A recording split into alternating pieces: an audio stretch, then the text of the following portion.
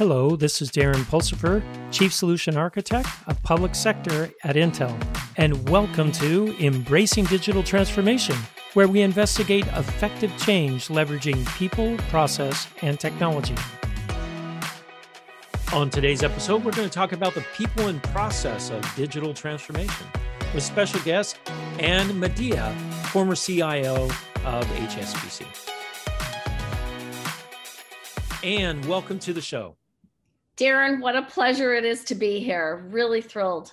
You know, we met on a roundtable, and your insight on that roundtable, I went, I have to have her on the show because your years of experience and everything just clicked. It was kind of fun to watch, especially the other younger CIOs, the guys that have just started their careers.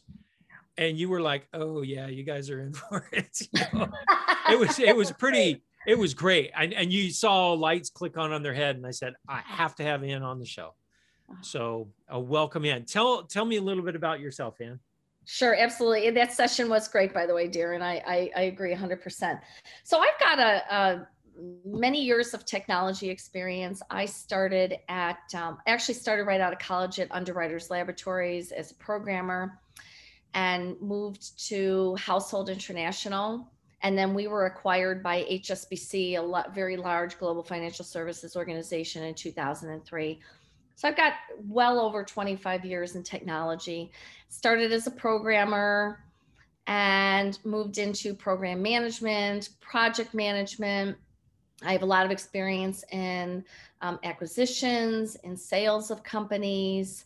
I have had America's roles. So Canada, US, Latin America, that was just absolutely phenomenal. I was the global head of data. So I put the data strategy together for HSBC. I became the Chief Information Officer in September 2016 and delivered major transformation programs, actually throughout my entire career, new mortgage systems, new core banking systems, everything. So we've really done lots of organizational transformations. So it has really been a great career and I've loved absolutely every day of it. So it's really interesting. You and I actually have the same background. I am a programmer as well. Love it. I still program. It's my way of relaxing, which is really kind of crazy. So it's a passion for me. And so I'm glad we have that same background. And I was a CIO as well. So I kind of know the pains of a CIO and the fun parts too. So I think it's really interesting. You did a lot of transformational things. Mm-hmm. Tell me a little bit about some of the challenges you've had in some of those transformations that you did. Sure.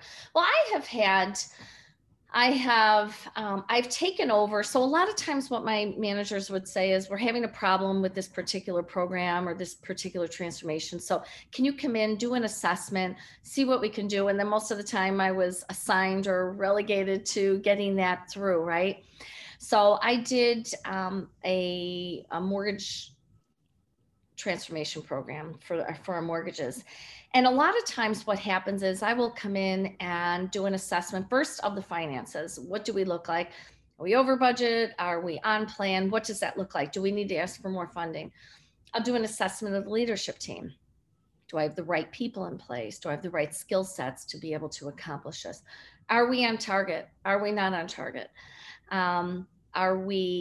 What does the business believe? Do they know that, the status of this program? Do we understand clearly why we're doing this transformation program? What are the business objectives? What are we trying to accomplish? What's the status of the program? Are we measuring the status of this program through metrics, through KPIs? What does that look like? So that's really interesting that they already had a program established and started. Mm-hmm. But they brought you in almost kind of as almost like an internal business consultant, almost? Sure, absolutely. Yes, in a lot of cases, that's exactly what happened. Because the business, right, because we're taking a program that is business driven and business led, and we're leveraging technology to achieve those business Objectives, goals, right? Yeah, objectives, goals, yeah. right? Business goals and objectives. And so you have to look at it, not just from a technology is playing a really important role, but we can't just implement technology for the sake of technology. We must make sure that we are aligned completely with our business partners. So when you came in, did you represent the business partner that it was being built for, or did you represent? I guess you did, right? I mean, I did. On the last transformation program I did, which ended up being almost a 5-year transformation program. Wow, I came in at about 2.5, 3 years. I did. So I took over while I was the chief information officer. I took over as the program director for both the business and the technology side. And so we had to, and so what we really did is aligned each. So for example, I had 4 CIOs that reported into me. So I had 4 CIOs, each one was aligned to a business. So retail, commercial, wealth, or investment banking. And we aligned them with their business partners. So anytime we had, when we talked about a defect meeting, if we talked about releases, if we talked about the business objectives for this particular type of functionality, they would come into the meetings together and completely aligned with the same messages, with the same, trying to accomplish the same thing. So they were always completely aligned, and that really worked well for me. Okay, so that's a major tip that you have right there. It sounds like when you have multiple stakeholders, to bring them in together with the product owner or the solution owner, right? Bring them in together, sit them down together and say, agree, or right? Understand. And most of it, I guess, is understanding, right? It's the solution owner understanding the needs, and also the BUs, the business units, understanding how it would work between them as well. That's what it sounds like you did.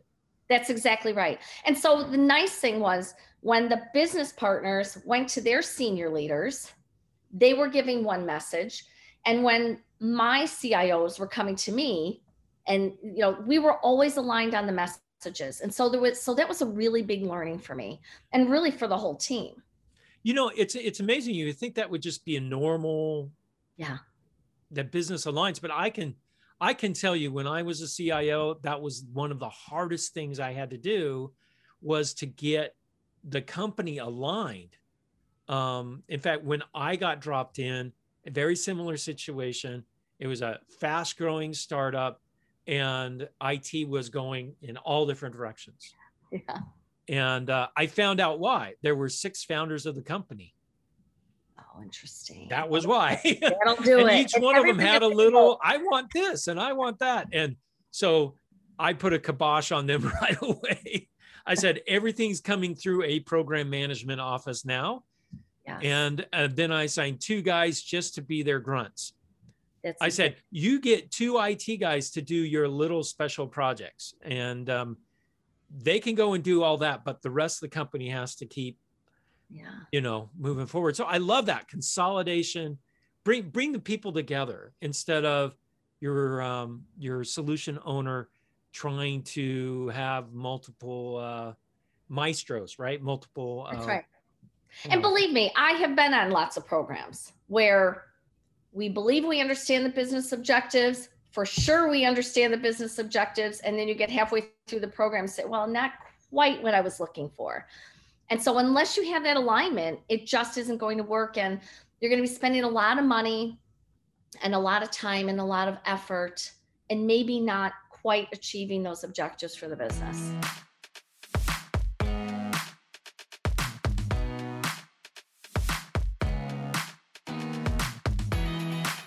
Okay, so let me talk about that a little bit. The program was 5 years total.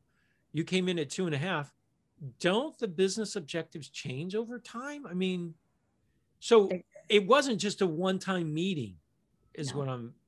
So how often would you guys meet to talk about the program and how it was going and shifting objectives?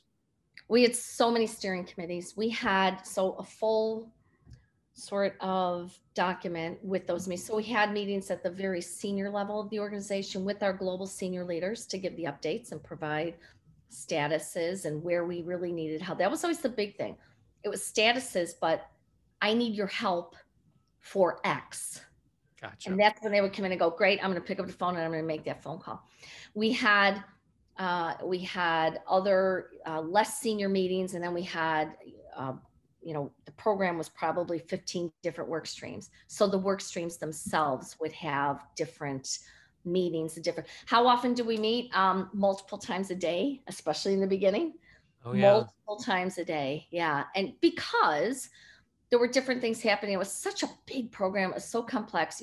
When you do programs like replacing a core banking system or a new mobile app or a new web interface or something like that, the integration is the biggest piece of this. And so you've got even functions within the business that weren't necessarily, they didn't have a role necessarily, things weren't changing for them. The integration was changing, and that's what made it so. That's really interesting. So you had to reach out beyond your typical stakeholders to find out who else was impacted by this new solution that you were deploying. That's exactly right. Because if you're putting in, for example, a new core banking system, which was one of the many things that we did, you're going to have implications to payments. You're going to have implications to GL, finance, collections, recovery, any function within the business side is going to be impacted. At one point, I had over 800 people on this program. Now, it wasn't 100%, but maybe some were 10%, maybe some were 20%, people from all over the globe. Well, and that's the thing. You're only getting 10% of someone's time. Yeah. Right. Oh, well, yeah, I'll put that on the back burner because I've seen that. I do that myself. Right. Yeah. Yes. So yeah, but that's tricky. Did you see any process and organizational change because of this major deployment?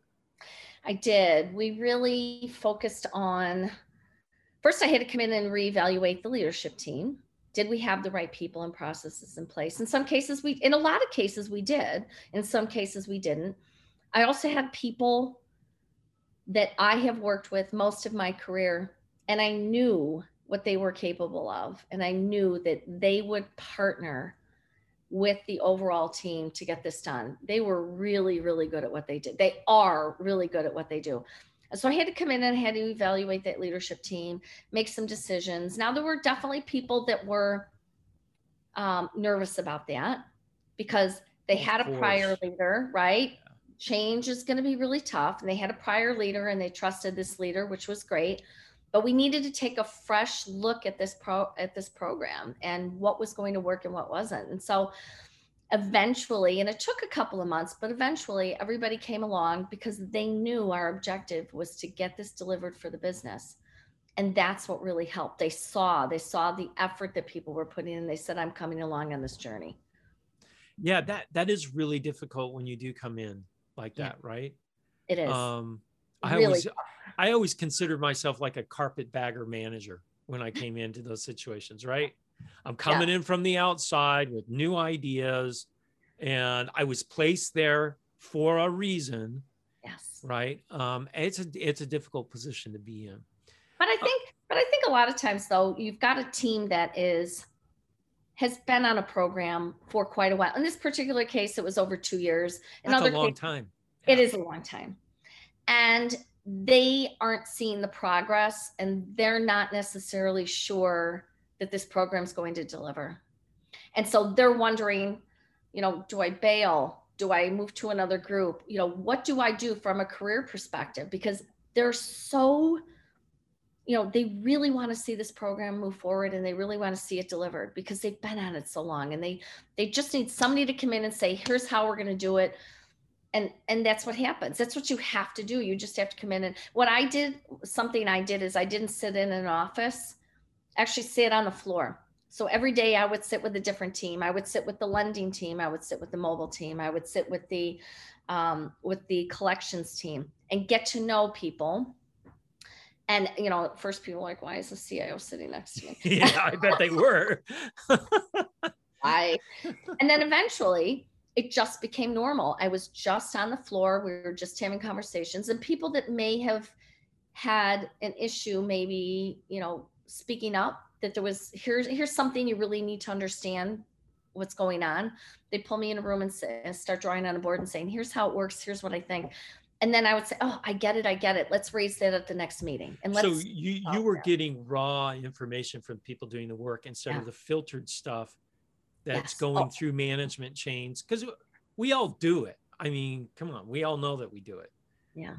So that's really great. I love the personal touch that you had, sitting out there with them, and listening to them. That's that people side of you. I think there's something else you brought up that I thought was really interesting. The people on the team wanted to succeed. Oh, absolutely. And I think sometimes we forget that. Mm-hmm. Isn't it important? Yeah. When a project's kind of maybe gone off the rails a little bit or not progressing like you want, you have to remember the people on the team actually wanted to succeed. Mm-hmm. The process is wrong. The leadership might be wrong for that time of the project. So I'm glad you pointed that out. That's really important. Yeah. And, I talked to somebody, one of my business partners, and she said when it was announced that I was going to be the program director, she said there was a sigh of relief, which really, honestly, made me really proud and really happy. It does make you feel good, doesn't it? It does. It was about 2 months ago. And she said, we took a collective sigh of relief because we knew you were going to pull this off. And I thought, oh, that's really great.